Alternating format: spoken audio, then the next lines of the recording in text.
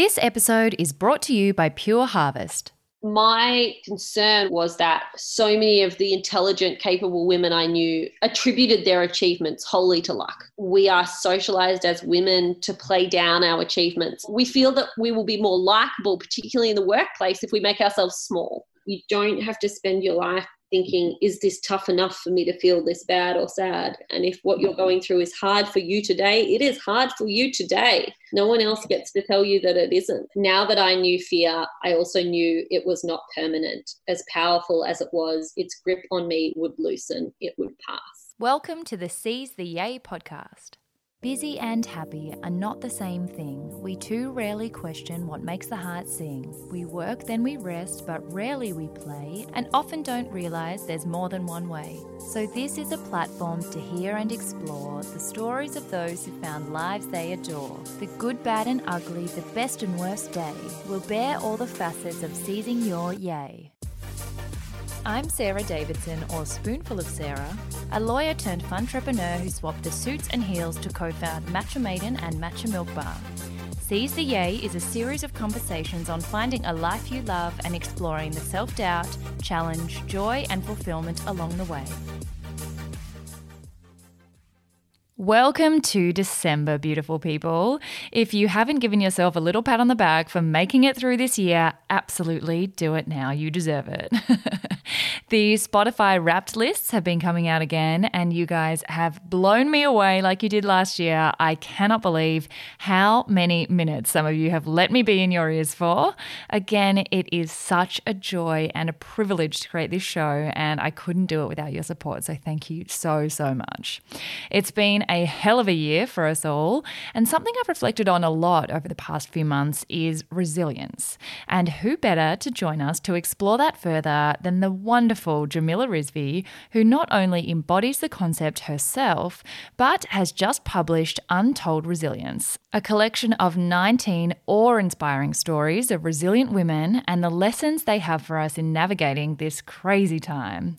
It says something about Jamila, though, that my favourite of the stories is hers, one that has so many facets. I was actually nervous at this episode, just wanting to make sure that I did her justice. You may know Jamila as an author, presenter and political commentator, or editor-at-large of Future Women and former editor-in-chief at Mamamia. But she's also a mother, modern feminist, a new cook, and a Harry Potter lover who juggles it all while managing chronic illness and multiple brain surgeries over the past few years. She is endearingly witty, articulate, painfully intelligent, honest and humble, taking us through her health journey, the work we still need to do on supporting women returning to work after having a child, her changing relationship to success and happiness, and so much more. I hope you are as inspired by her as I am. Lovely Jamila, welcome to the show. Thank you so much for having me. I am so delighted to have you here. It's so nice to catch up. It's been so long. I've actually been a little nervous about this one because I just want to do you justice. You know, I was reminded when I was doing my research for this one, and I've just finished your wonderful new book, Untold Resilience, what an extraordinary human you are and how many wonderful things you're doing. You're one of the few people out there who like to have as many balls in the air at once as I do. There's just so many balls. Oh, no, I don't think that's necessarily true. I think I just get bored very easily. Well, that's just a healthy sign of a curious mind. So before we kick off, I love to start by asking guests what the most down-to-earth thing is about them, and particularly for people like yourself, who many of us will have heard of in the media or know of you through your many incredibly impressive titles, there can end up being a bit of a glossy surface to your identity, and I like to strip that back because I think where we're relatable is where we're impactful. So what would you say is something really relatable about you? Oh, like everything. I spend most of my life in bed because I have chronic illnesses and disabilities, which means a lot of the time when I look like I'm presenting for work or I am recording a podcast and it all feels very glamorous and important, I am probably in bed. I'm in bed right now. I spend a vast amount of my time when not in bed playing Voltron with my son, which is the most boring game in the world. And if we're not playing Voltron, we're playing Star Wars. in which I have been cast as Chewbacca after refusing to play Princess Leia. Wow. Why Chewbacca of all characters? Can you do the noises?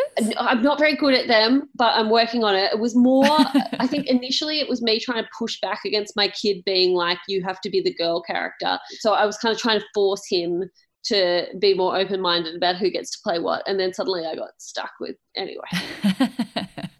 And this is something already that just jumped out at me about you, that you do seem like you're doing so many different things and living such a busy and full life, but you're also managing on the side a chronic illness and things that get in the way of you actually being able to go at the pace at which you would otherwise like to go. And I found quite similar, having had chronic fatigue and quite crippling anxiety at times. While it's not the same as what you've experienced, I think it does still make some people who might be experiencing similar think that they can't live a life as full or as exciting as you and I might have. But people find balance. You can still learn to manage yourself, and these things don't have to hold you back from living a really wonderful life. And I think you are a really amazing example of that for so many people. Oh, thank you. I think it's just about making amendments and recognizing it might not be the life that you wanted it to be, and it might not be the life that looks like the life that you see people leading on television or Instagram, but you can make joy within the gaps between the periods where you feel bad. And sometimes you can even make joy within the periods where you feel bad. I think I've had to find ways to live flexibly since becoming a sick person and just acknowledge that the way I used to do things doesn't work anymore, but it doesn't mean I can't still do the things that I love doing.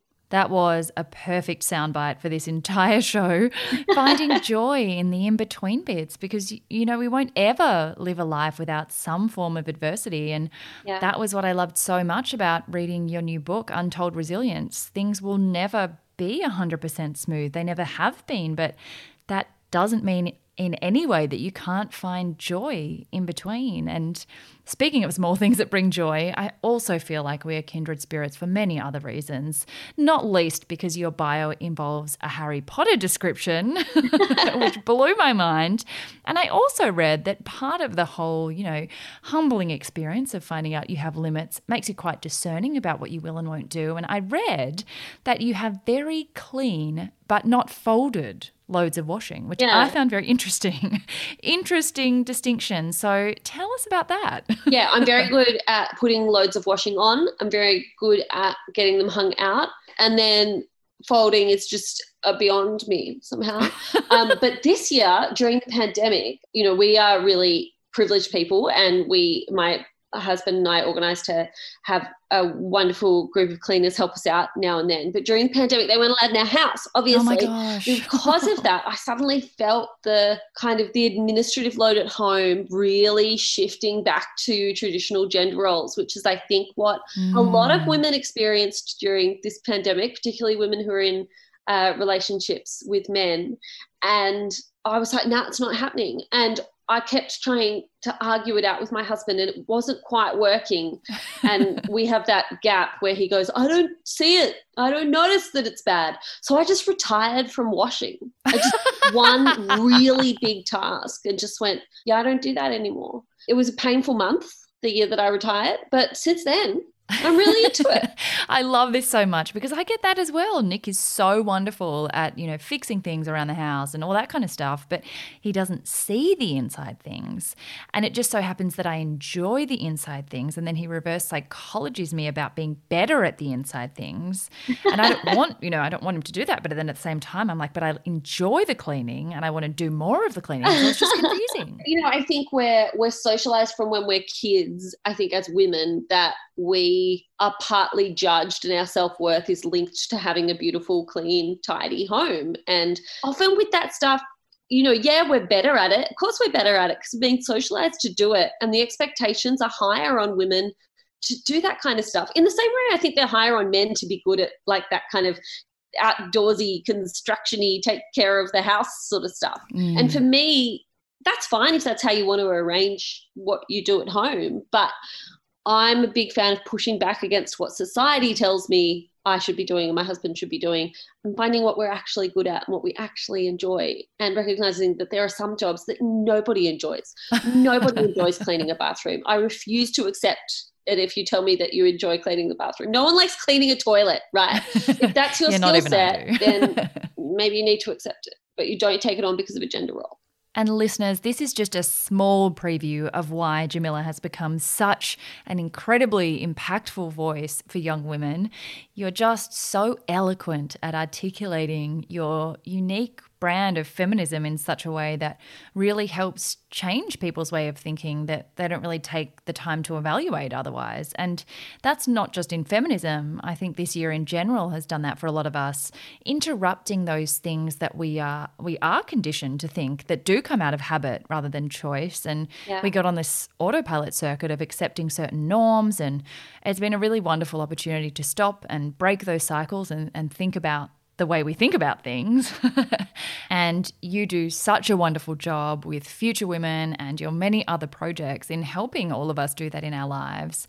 But one thing I think is particularly in this day and age where anything is possible, it can become very overwhelming, and the pressure on ourselves to wake up and make the most of what we have now and find our passion and live that dream all the time is enormous.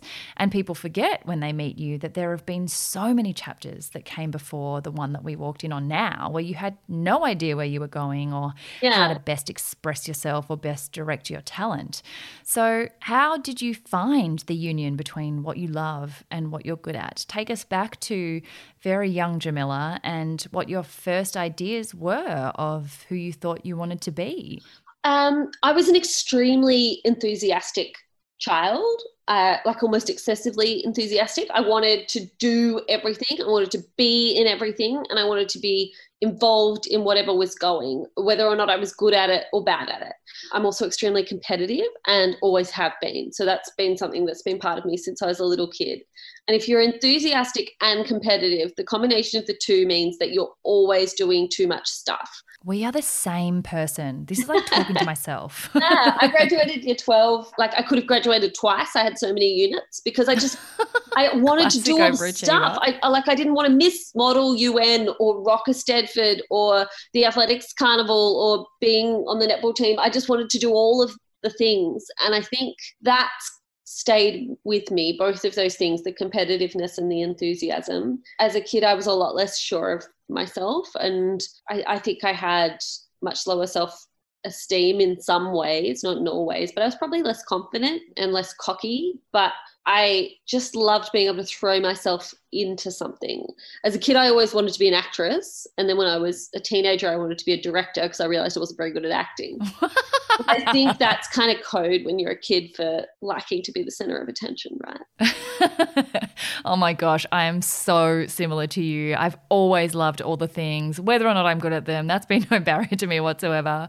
Just explore, let's do all the adventures. And I think that's a wonderful way to explore who you are during your childhood and, you know, actually investigate all your interests and the different sides of your personality. But it also makes it exponentially more difficult to make a decision when you have to choose a pathway and subjects and a degree and, you know, what's the pathway that allows me to do all the arts and all the drama and all the nerdy stuff and the politics, and what's going to unite all those different interests. So it doesn't surprise me in the least that you chose comm law at uni. I did arts law probably for very similar reasons.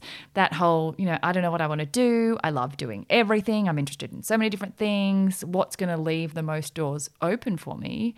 What did you go into that degree thinking? Was that the idea, and what was your kind of big plan? I did have a plan. None of the plan came to fruition. I really wanted to go to NIDA and do their directing course, but you can't do that course straight out of school. So I was just filling time, if I'm honest. And I think like a whole lot of kids, I did law because I got in, and there was that kind of expectation of if you got the marks, you had to use them. You didn't want to have any of your marks left over, which is just completely perverse. But I did law because I wanted to get in. And I originally started out in economics law and made some changes when parts of the economics course were dropped at the ANU. And so I had to switch things up.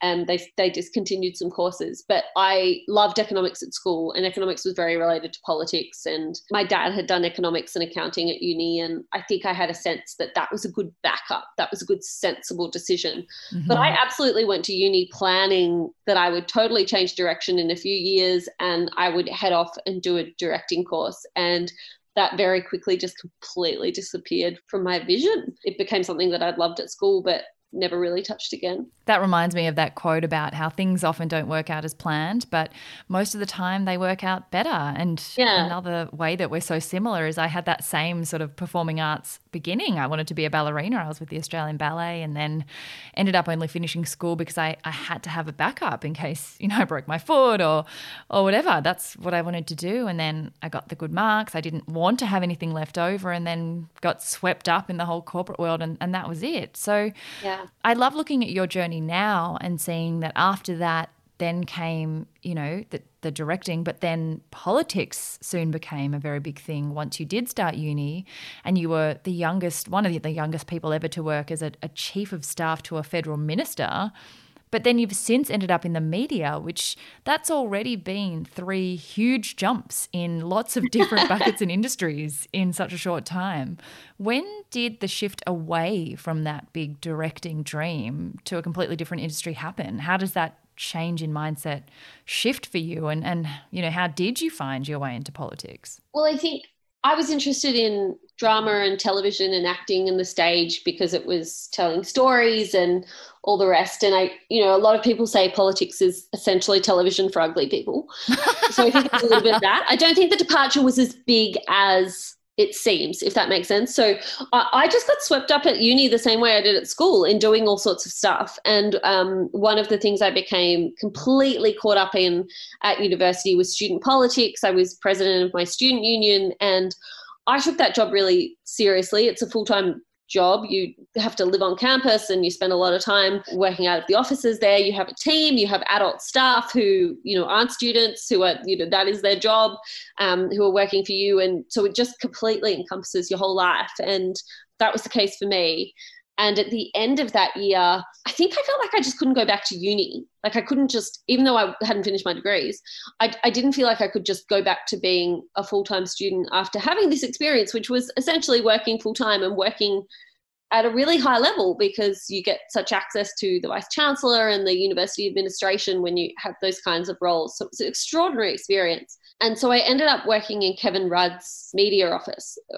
He was Prime Minister at the time, and I was, the most junior burger of junior burgers.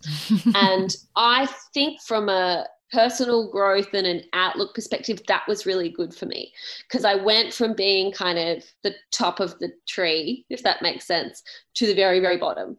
And I needed that. I think otherwise I would have come out of uni just being completely insufferable. Kevin's office was good, kind of taught me all the things I didn't know. And I had that realization very quickly, I think in that first week, of the extraordinary amount that I didn't understand and didn't know about politics. And I spent months and months and months doing work that was boring and repetitive, but I got to be around the most unbelievable decision-making and the most powerful decision-making. I was never involved in it, but I got to be there and I got to watch others. And I think that experience has been really useful grounding for me, because I got a sense of how different people's minds worked, how they approached different problems, how different people managed both well and very poorly.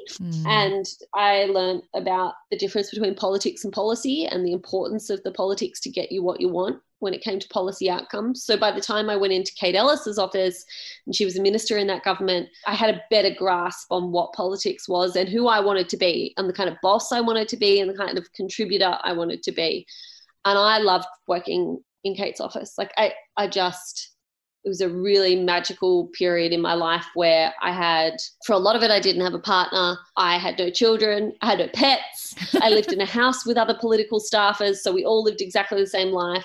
I remember checking my statements from the parliamentary office that does flights and stuff, and realizing one year I did 227 flights in 1 year. I just wasn't on the ground. I just lived this mad life that I now go, there will never be a point where I can do that again. But at kind of 23, 24, 25, I could. And that's a rare a rare window where you can just throw everything at a job, because it wasn't about money. It was about believing in that government, believing first in the Rudd government and then in the Gillard government, and being so invested in what we were trying to do. I loved reading about your time with Julia Gillard, because I was like, otherwise I think you would have been the first female Prime Minister of this country, and I still believe that could happen. That is ridiculous, but very lovely. But I also found it fascinating reading that you've mentioned Kate's job as Minister for Women as a dream job for you. So it was interesting that you moved out of politics, even though you thought that, after having reached such a high level so early in your career.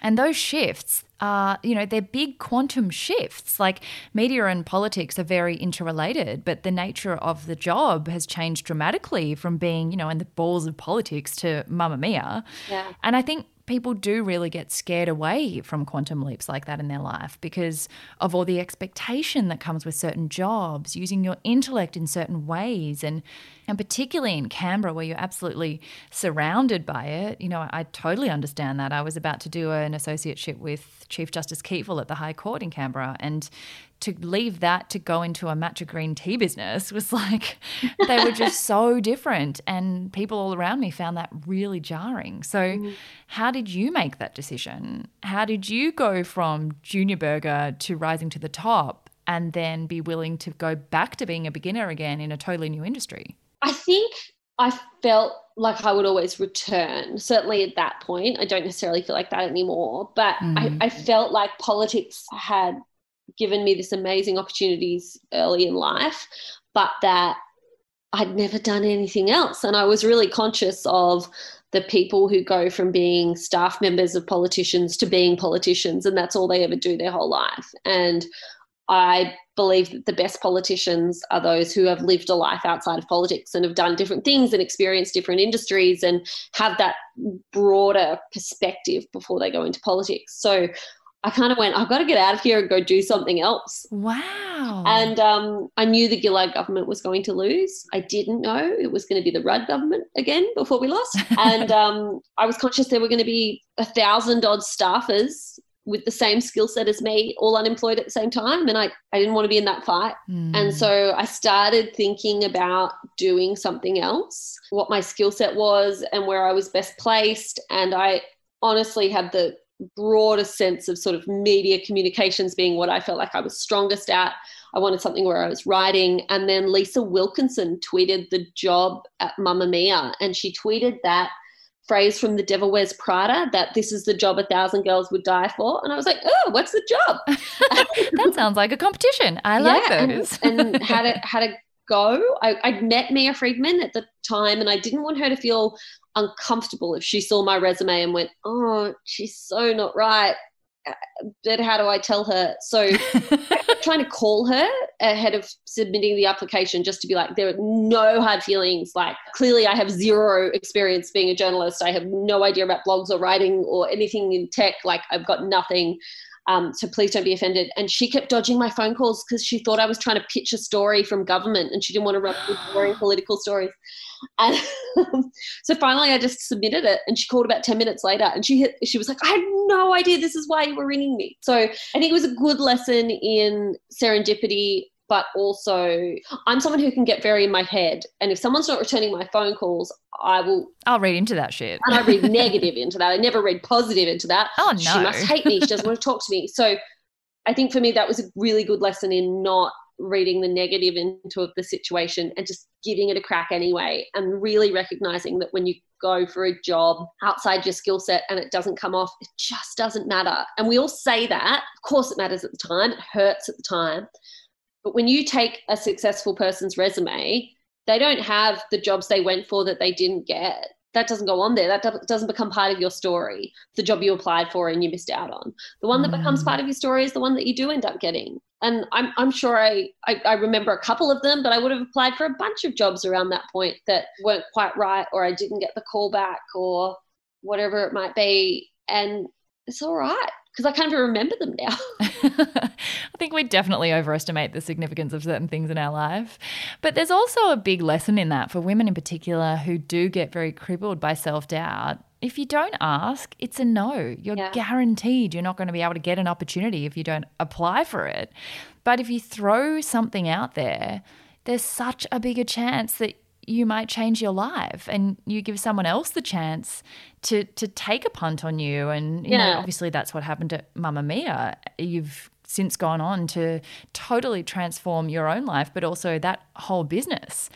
And I think the other thing as well that's amazing about your story is that a lot of people need a circuit breaker to get off what I call the productivity hamster wheel, where we're very gratified by productivity and what's objectively successful. And I think it often takes a bit of a health breakdown or a trauma or something to shock people into asking, am I doing the right things for the right reasons? Am I excluding every other life path because I'm just on autopilot, or I'm blinded by gratitude, or whatever it might be?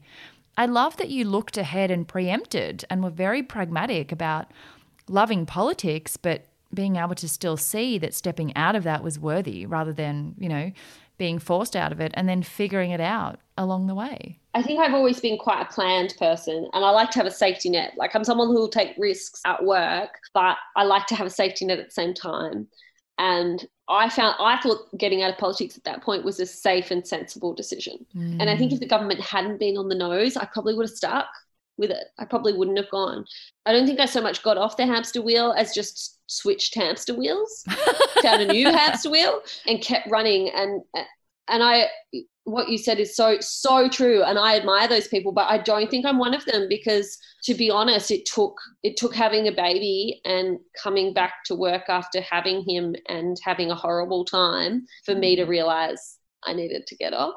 And so I think I did end up with that jarring sort of event, because I was running as fast at Mamamia as I was in politics. I wasn't traveling as much, but I was still doing the extraordinary hours and the 16-hour days and working on the weekends. And I look back on that period and I just think, like my second date with my husband, his entire memory is of me being on the phone the whole time. Oh my God. You know what I mean? I would have bailed. You were obviously worth it. So talk us through that process. Mamamia was absolutely transformed under your leadership. You were promoted quickly and unsurprisingly had a huge impact, became editor and editor-in-chief, wrote a book in the process, not just lucky. I mean, you've just done so many things, and we're still only at the very early chapters. Tell us about having a child, becoming a mum, losing your confidence in that return to work. And I think women, you know, we mentioned self-doubt, imposter syndrome. That's one of the major themes that comes up in every single episode. Post-motherhood, I can only imagine it's a whole new kettle of fish. How has that played out in how things have turned out since then? Yeah, so I got pregnant accidentally, so it was a very pleasant surprise, but it was certainly not something we were planning for years. Like, it was well into the future. So I was pregnant when we got married, and I remember preparing for the birth. I think I focused more on preparing the workplace to be without me than I did on preparing to have a baby, which in retrospect was a bit naive. I was so focused on leaving Mamamia and the team and the structures in place to manage really well without me, that I worked up until the due date, or the day before the due date. And then I'm a very organised person, so I went into labour 15 minutes into my due date and had the baby just before the end of my due date. So did all of it in the 24 hours I was supposed to. Such a high And then achiever. I just fell in love with that baby. And I'm not saying there weren't hard bits. There were horrifically hard bits. There was a point in those first 10 days when my husband got home from work and I said I'd ruined my life, and I didn't say it, I yelled it. So there were definitely some really tough bits for me, especially finding my sense of self, I think, as a parent, because I'd always got my sense of self and my sustenance from work, and suddenly I wasn't working, and I was kind of like, well, who am I if I'm not the editor-in-chief at Mamamia? Like, I'm this person at home trying to keep a small person alive. And what they don't tell you about those early months of motherhood is you don't get a lot back. Like, the newborn doesn't give you much. It's not like a 6-month-old or a 12-month-old or a 4-year-old or a 6-year-old who can talk to you and chat to you and tell you you're doing a good job and ask for what they want. You don't really know if you're doing it right or not, and it becomes very monotonous and the days run into each other. I found that hard. I went back to work 4 days a week when Ruff was about 4 or 5 months old, which in retrospect was probably a bit early. Bit much. Not for everyone, but for me, that was a bit early. And when I went back, and I know a lot of women experience this, they have that sense of, it just felt like everything had changed. It felt like I didn't have a place in that organization anymore. You know, I still had my job in the sense of I still had the same title and I had the same pay, but I didn't feel like I had my job anymore. And I pushed through for a couple of months, mostly because my husband insisted that I push through, because I think he was really scared I was going to make a snap decision because I'd just returned to work and that any work was going to be hard and that I was going to quit a job that I loved. Mm-hmm. And I remember he said to me, if you feel the same way every day for 6 weeks, we bail. And it was really good. It meant that when I left, I was sure. Yeah. And it was definitely the right call. It was definitely the right call. And it meant that I had the opportunity to write a book and to start writing newspaper columns and do some consulting again and start public speaking professionally. And yeah, it's ended up being a huge blessing in disguise. But having said that, I think the experience so many women have of that transition back to work being incredibly bumpy, of feeling like they're no longer competent, of feeling like they don't belong, of feeling like they're being forced out, of being, all of that. So many women experience it. And the best thing for all of us can't be a new job. So there's something going on with businesses and organizations and employers where we're not doing the right thing by women when they return to work. We're not looking after them the way we should be. Yeah, I think we've come a long way, but still have a lot of areas to work on. Before we go any further, guys, I've got a little recommendation for you all that's been adding some yay to my days. I'm always on the hunt for healthy ways to fuel the body and mind, especially when I'm punching out these episodes, and I try to look for organic, natural, and plant-based where I can. One of my favourite Aussie businesses, Pure Harvest, have recently introduced their delicious Nom oat milks blended with nuts that add so much creamy, satisfying texture to my smoothies or make the perfect addition to the morning cuppa. There's creamy cashew, lush almond, my favourite, or nut bliss, and they're all vegan, free from preservatives, artificial additives, and cane sugar, and importantly, are Aussie made. Pure Harvest also has a wide range of other organic and natural goodies so that when snack time hits, you know you're reaching for something healthy. Pure Harvest products are available at Coles, Woolworths, and local independent stores Australia-wide. Now back to the show. And gosh, I'm so fascinated by the level of self-awareness and honesty you have reflecting on those times as well, looking back at each chapter and the decisions that you made. It's so interesting to hear you kind of go through them and what you were thinking at certain times. I wasn't self-aware at the time though. But, this is what I love, that level of reflection with hindsight. So many things become clear. But now, looking back at that time, I mean, the first book that you wrote, the best-selling book, Not Just Lucky, touches on something I think is really interesting, particularly for other women who aspire to become mothers and have a career and explore all the different sides of themselves and get that sense of self pre-children as well, self-doubt and balancing ambition with likability as women in high-powered roles is also very difficult. And I feel like you represent overcoming so many of those things in such a dignified way, even though you might not necessarily think it was dignified at the time. If it's not just luck, I think we're so incredibly fortunate to be here. There are so many sliding doors moments without which we wouldn't be where we are. And, I was adopted, so I definitely have a keen sense of that, state of affairs. But everything in Untold Resilience reminds me just how lucky we are to be in this country, let alone with all the privileges that we have. But if it's not just luck that leads us to where we are, what do you think it is that helps people find their place in the world, their right pathway, especially at a time where it's so overwhelming to find what that is? Yeah. I mean, don't get me wrong. I think luck contributes to the experiences we have in life. I think privilege contributes in an enormous way to the experiences that we have in life. My concern when I wrote Not Just Lucky was that so many of the intelligent, capable women I knew attributed their achievements wholly to luck. They were in the right place at the right time. Those kinds of phrases that suggest external factors made them successful. Now, external factors contribute to anyone's success. Like, absolutely, I accept that. But I don't think you find that many blokes saying, yeah, I got lucky. We are socialized as women to play down our achievements, because if we think that if we speak openly and say, yeah, I smashed that. Like, I worked really hard. I am good at that. Oh gosh, like, it's awful to say it out loud. Like, I even have to say good at that, because I can't say what I'm personally good at.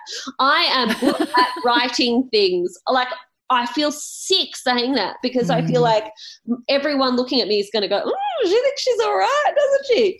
Women think we feel that we will be more likable, particularly in the workplace, if we make ourselves small. And so we try and say that our achievements are the result of external forces rather than internal forces, when of course internal forces have something to do with it. You don't get a promotion without working hard for it.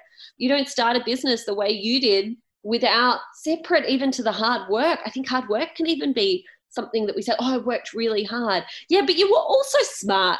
You also had an idea nobody else had. You also had the guts to go and try it. You also had the smarts to be able to set up a business where you have to go about pulling together so many different things. You did the late nights, you took the risk, you had the brains to make it happen, you had the good sense to push on at times when it would have felt hard. That's not luck. I'm sure there was a little bit of luck in there. Yeah, anything successful has a little bit of luck, but we focus on the luck. We don't focus on all of the other things, I think, as women. So, I mean, for me, if I look at my kind of path, there have been huge external circumstances that have dictated it, including having a baby and becoming really sick for a period, sure. And there's been a lot of really lucky opportunity, that I went into the workforce when Labor was in government was an amazing opportunity. There's been enormous luck that's helped me along the way. But at the same time, I've also worked really hard. I've worked my bum off, and I have found what I'm good at, and I've stuck with what I'm good at. And I think I've been always willing to give something a go, kind of going back to that enthusiastic kind of character trait I think that I have. I'm always willing to have a go at something. And when I do it at 100 kilometers an hour, flying into the wall if I have to. So that leads me to another one that I think is another big topic for women who do wrap their identities up very much in productivity and output, is because that has been such a struggle to work hard to get to where you are, and then particularly developing a chronic illness.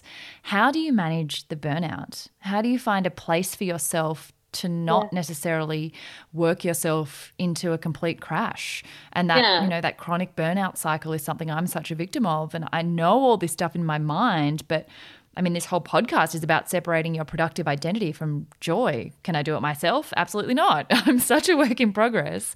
And how does that then play in with imposter syndrome and self-doubt of not feeling worthy when you're not being busy and when you're not being editor at large of this and, fulfilling those roles and titles?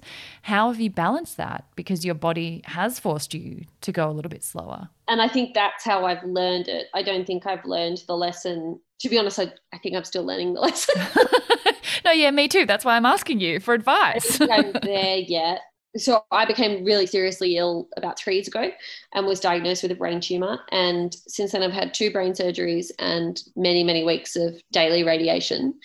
And as a result, none of my hormones work, which sounds a bit weird, but that has extraordinary implications for your metabolism, your wellness, your ability to wake up in the morning, how much water your body holds, to your energy, to you, how you build muscle, to all sorts of things. And that has forced me to change, but I haven't done it graciously or gracefully. I have changed kicking and screaming.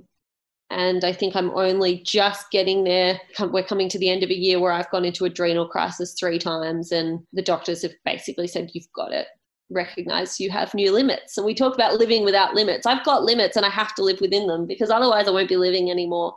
So I am definitely learning the hard way. I'm learning through hospital visits and more medicines and a lot of threats from my husband and other people who love me.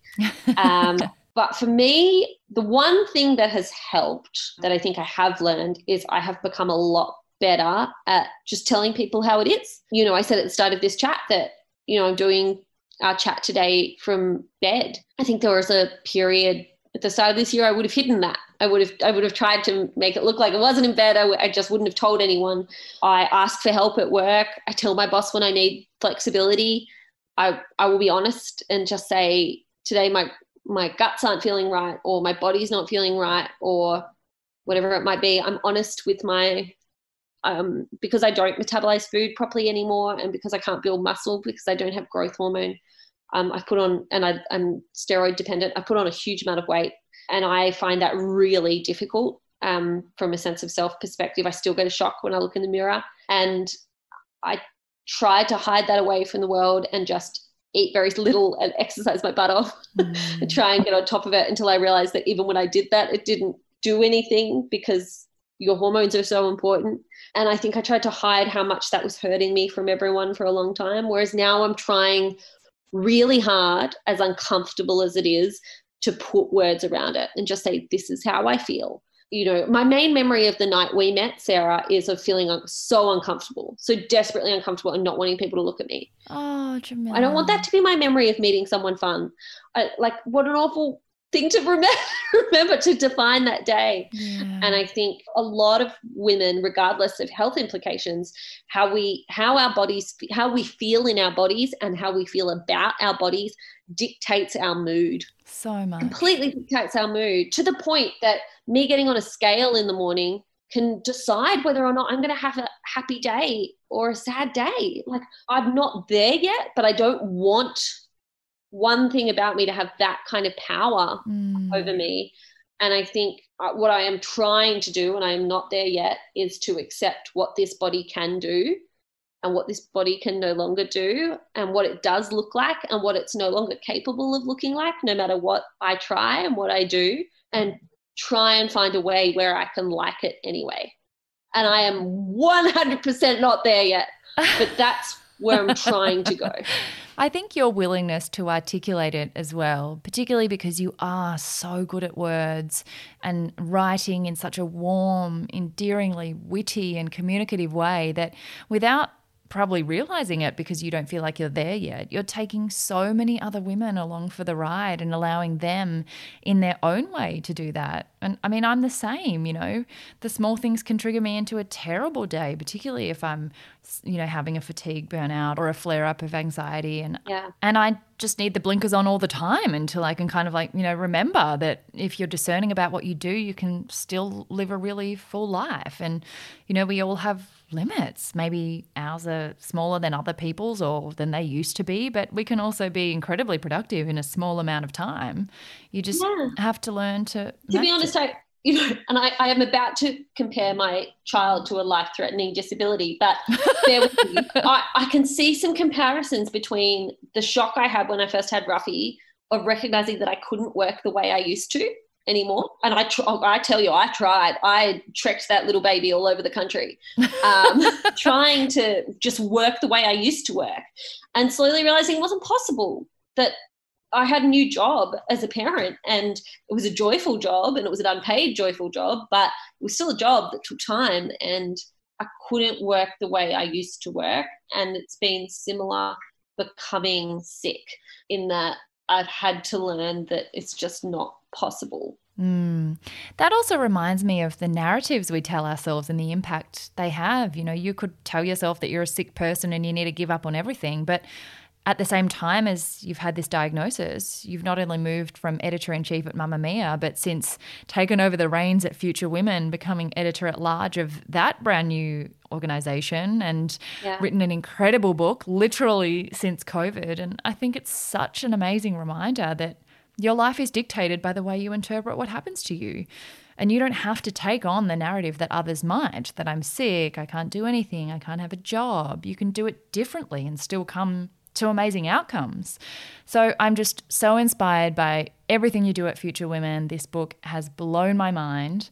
There are 19 incredible stories, but to add to it, the 20th is your story, which, I mean, obviously I've just spent 45 minutes talking about your story before we got to the book, because I think that is a story of untold resilience, because many of us do see you emceeing or running the Future Women events without knowing how many other things are going on for you, and you know, how many different chapters it took to get you to this point, let alone to write a book about 19 other amazing women. So talk us through this book. I love that you referred to it as when you were looking for a compass of personal fortitude. I think that's exactly what it's become. And the resounding message for me was how, the futility in adversity of saying, why me? And I think that's something wonderful about you too, that you didn't go, why me? Why have I had this life-altering illness? You've turned it into something, you've kept working, you've kept being a mum, and you've kept inspiring other women. So talk us through the idea for the book and why we all need resilience this year. Well, firstly, thank you. That was incredibly kind and generous. I have a tendency to write the book I wish I'd had just previously. So all my books are essentially solving problems I had a couple of years earlier, or in this case, at the time. So at the beginning of the pandemic, back in March, kind of early April, I really wanted to talk to my nan. My nan died in 2013, but she lived through the polio epidemic and tuberculosis. And I remember her stories of being forced to stay home from school and look after her sibling for almost a year because of polio. And they were so scared about kids and polio at that time that she had to stay home to stay safe. And she loved school, and that was an extraordinary punishment, not to be allowed to go to school. And she was a fierce vaccination advocate as a result. And I just wanted to talk to her about what it was like and how she got through and how she kept herself sane, and sort of have that reminder that this too shall pass. And I couldn't talk to her, obviously. So I went and talked to other people's nans. Just borrowed a nan for a day. 19 of them, in fact. So we went searching for Australian women, many of them not born in Australia, but all of them who consider themselves or are Australian citizens now. And we found women mostly in their 80s and 90s and asked them to share the stories of their life with us. And it was the most incredible privilege that during those dark early months of the pandemic, I spent hours on the phone to Val and Phoebe and Bea and Dorothy and heard about their life in often quite small snatches, because we're talking to women who are quite elderly and often couldn't be on the phone for long periods of time, or we're talking about moments of their lives that were horribly traumatic and had to work themselves up to telling those stories. But each of the women in this book are just wise, even beyond their rather great years. And they shared really generously and really openly with our community. And the result is these beautiful stories, which are, I think, uplifting and life-affirming, and remind us that this will be something that happens to us. It will not be who we are, and it will not be the only thing that happens to us. And I'm really proud of this book, mostly because I'm proud of the women. Oh my God, look at your face. You're sparkly. I always love the point in each episode where we find the thing that makes people's eyes sparkle. I'm like, that is your yay. And I had the exact same sparkly feeling when I was reading the book. I can't imagine what it felt like to actually speak to these women. They're so diverse and their experiences are so unimaginable. There are Holocaust stories, the Rwandan genocide. There's just such a breadth of experience that reminded me personally about the strength of the human spirit, the fact that you need so little to create joy, and that in really dark times, people don't lose sight of that joy, and that's how they survive. Yeah. But also the biggest thing for me was that none of the stories were reprimanding of us finding the pandemic hard, because it's not as hard as they had it. I found that so interesting, because something I've stuck to this whole year, and because we are privileged and you do get a guilt complex about still having a job to do or still having a house to live in, that idea of telling people they can't be sad because others have it worse is like telling people they can't be happy because others have it better. Right. None of those women were like, I lived through a concentration camp and you're just getting a taste of what we have there, Adversity affects us all differently at different times for different people, but the takeaways for what resilience you can develop in those scenarios are the same. And I think that's so wonderful. I think that everyone takes something different from this book, but what you've just said is a really eloquent and lovely description of what we wanted people to have, which is not that you sit there and go, oh, these women's lives are so bad. See, I'm fine. I've got it good. That's not what we're looking for. That's not what we're trying to create.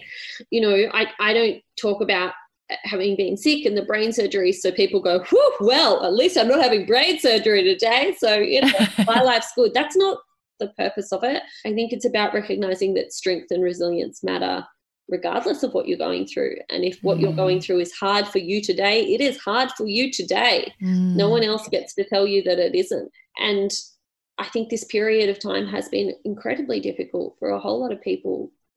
These last few years, I've watched my husband sit through 8-9 hour brain surgeries, wondering if his wife was going to survive. I've watched him wonder if he's going to be a single father. I've watched him go through incredible stress and trauma and fear. He still says he found this year the hardest. Wow. Because he didn't have his ways of coping. He was like, I couldn't go surfing. He broke his hand in the middle of the pandemic. Don't ask me why. He was skateboarding because he was 38. But anyway, he was skateboarding and he couldn't kind of do his substitute exercise either because he had this broken hand. And he said that was his mechanism for coping, was being out of the house, out in nature and active. And he was like, and that got ripped away from me. And then he found it really tough. And I think if you're finding something tough, you're finding something tough. And you don't have to spend your life thinking, is this tough enough for me to feel this bad or sad? Absolutely. And something else I took out of it, which is also something I've spoken about a few times on the podcast, I truly believe feminism requires male feminists as much as it requires strong female role models. Yeah. It requires the men to also believe in equal rights for their daughters, their wives, their children, their sisters, and, being married to Jeremy and becoming a mum to Ruffy and writing a children's book now. I think it's so wonderful that you're writing for all the generations that are touching your life, and men do have such a big role to play. Yeah. There are so many men in these stories who were progressive in relation to equality years before their time, but who made the women, their daughters or their wives or whatever, the people who they are. Yeah, I think that's absolutely true. And I try very hard to live my feminism every day. Get it wrong a lot. I love the Guilty Feminist podcast because I am a guilty feminist who regularly kind of stumbles through and realizes I'm not living as a feminist in the way I'd wish. But my husband's doing the same and my son's doing the same alongside us. My son wouldn't be able to articulate that, but we're all giving it a crack. Yeah. And I think one of the things we think, particularly around marriage and partnership, is that you have a conversation about equality once and therefore you will be equal forever. Yes. You have an equality conversation every day. Yeah. Every day you slip backwards and forwards in and out of traditional gender roles. And sometimes you might be happy and comfortable with those. And sometimes you might not be. But the only way you know is if you question them, which means that evolving conversation about, we're now having the conversation, my little boy's about to go to school next year. Okay, that changes things. We're finishing the day at 3 p.m. We can't pick him up at 6 anymore the way we used to with childcare. What does this mean for my work? What does that mean for him? What does that mean for who cooks dinner? What does that mean for who does the drop-off in the morning? It's a constantly evolving conversation, and we don't get equality unless we have male and female feminists at the table having those conversations vigilantly. Yeah. And I also think it's taken me a little while, particularly when I was a corporate. I found it really difficult to be a feminist and not feel like that meant I needed to be aggressively non-feminine. I thought I needed to be, exhibit masculine, kind of more aggressive attitudes, and that I needed to lose the softness of our feminine side that, I had to hide. I couldn't be hormonal during my period because that was so unfeminist if I lent on my husband for emotional support. I would say it's deeply feminist to be supported by a partner when you're experiencing pain. Yeah. Do you know, I think we have this really one-dimensional view sometimes of what is supposed to be more of a multidimensional, substantive, evolving picture of equality. And I think it's about, your podcast is about work and joy. And I think it's about genuinely finding the balance between the two, that a relationship is work and that a partnership is work and that a family is work and running a household is work. And it is also joy. It is also an immense source of joy. And recognizing where your strengths and weaknesses lie and what your preferences are, your genuine preferences, not what the world has told you should be. And being able to ask for help and say, I'm not coping, I need you to do this, is important. And I think that open dialogue is what makes a relationship stronger, not a relationship where you never fight or you never argue or you never disagree, but a relationship where you continue to have the conversation even when it's hard. Such good advice. And before we do move on to that joy section, which I should have left much more time for, but I was just so fascinated by everything else, what is your take on success and how has that changed over time? Again, I think it's something we get very preoccupied by in our early years, and our relationship changes towards success as we become more in tune with other metrics and ways to measure our life. So what's your relationship with success? If you'd asked me this at 25, I would have said success is winning. Yes. And success is being the best. And I think there's still a part of me that believes that because I am deeply competitive, but I think I've moved a long way away from it. And I'm moving ever closer to a place where success is happiness, and that a successful life is one where I can say I genuinely had long periods of happiness in my life. And for me now, success isn't running myself into the ground, because that means being in a hospital, and success isn't beating myself up about not looking right, because that's a waste of time. And success isn't focusing on my career to the exclusion of my beautiful kid and my partner and my friends. For me, being sick forced me to slow down and showed me the importance of having a community around me and having a network around me of people who love me and support me and who I love and support back. And I don't believe in debts, but if there is a debt, I still owe a lot of them, because a lot of people have been helping me in the last few years and I haven't done a lot of helping. And so for me, success has to look less like being the best and more like being happy. And for me, that happiness comes from giving back to those people I love so much. Happiness means having outrageous barbecues where we spend 4 hours cleaning up afterwards, but it was worth it because, gosh, everyone had a great time. And sending care packages to my friends during COVID and checking in on the neighbours and spending time with the people I work with because I care about them and I want them to succeed, not just because I want me to succeed. So I am slowly broadening myself to a definition of success, which is a more holistic one. I love that.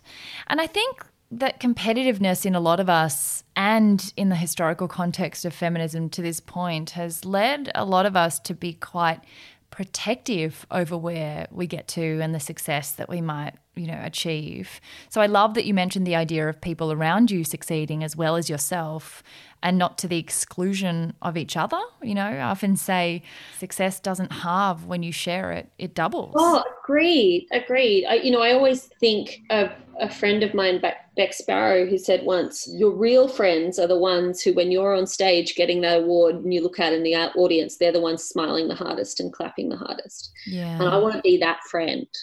I think I see success less about being on the stage anymore, though I still want to be on the stage sometimes, more about being in the audience. I am very privileged and have an extraordinary group of friends and colleagues who, if I can be useful or helpful in their success, then I will consider that my own success, because I've been a contributor and I'll take joy in what's happened for them and to them. Amazing. Well, very last section, what is your play TA? How do you unwind from being productive, achieving editor-in-chief Jamila, and just play or forget what time it is? Do you watch Netflix? Are you a reader? What do you binge on? And, how do you just play? I do all of that. Yes. I don't think I have a one thing. If I do, it's the things that take prominence for me are playing board games with my son. He's just at the age where he's getting the board game thing and he's getting competitive, which I love. And I'm nurturing. So my husband, my son and I have done a lot of board gaming together through COVID because there's nobody else around. It's definitely being with people and entertaining and hosting. I like having people in my house. I like putting on a show. I like cooking for everyone. I like looking after everyone. I like them to have an extraordinarily good time, and I like to do it all again the next day. And I think that sense of providing for and looking after my mates is something that's really important to me. And increasingly cooking has become my new meditation. And I think I've been stuck at home a lot the last few years, being unwell, and also had a lot of people visiting me. So baking and cooking for people who visited became a real obsession. And it's now become almost almost meditative. So somehow. I see a cookbook coming on somewhere in the future. Oh, God, I'm not that good. Second last question. 3 interesting things about you that don't normally come up in conversation. Okay, so they're properly quirky. They're the best ones. First one is I have a bone in my nose. Ooh. So my first brain surgery, they went through my nose and my entire septum collapsed after. Oh my surgery. gosh. And it was so bad that I had not enough cartilage to rebuild it. And so they rebuilt my nose with a bone from my rib. Oh my gosh. I am a platinum frequent flyer. Nice. Who's afraid of flying. Stop it. Yes. How did you do all those flights in that year? I keep doing it. I hate it. I don't cope. I break down. I talk to strangers. I hold people's hands. I'm not a good flyer, but I keep doing it because... Do you clap when the plane lands though? Please tell me you're not one of those people. I'm not one of those people. Okay, good. But I do feel extraordinary relief when the plane lands. And then I am a very, very good face painter. Wow, what a skill. My secret skill, which has come into its own since having a child. I love it. And very last question, since I love quotes so much, what is your favourite quote? It's a little bit of a dark one, so I hope it's okay. It's by Louise Erdrich from The Roundhouse, and it is the quote that got me through the terrifying health battles that I had at some points, and was the only reason I was able to walk into those surgeries and not just run away screaming. And it is, now that I knew fear, I also knew it was not permanent. As powerful as it was, its grip on me would loosen, it would pass. Oh, what an amazing way to finish. That's so beautiful. And I do think fear is something a lot of us let control us, where actually, you know, it's just one of many emotions that are temporary and they all pass. So true. It's beautiful. Thank you so much, Jamila. You are just, I mean, I don't know if you can feel the feels radiating through the computer, but I have so much admiration for you. And I think so many people are quietly being inspired by you and everything you do.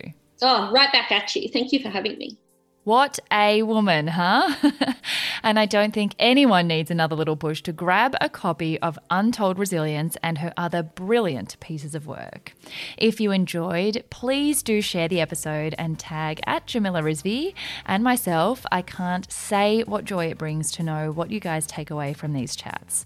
And in the spirit of festive giving, if you haven't left a review for us or hit that subscribe button, now is the time to do it. It really, really helps continue to grow the Yayborhood and keep bringing you guests that help you seize your yay. We've only got a couple of episodes left this year before a little break. Oh my gosh, I'm so excited. So I will be back next week. Hope you guys have a good one.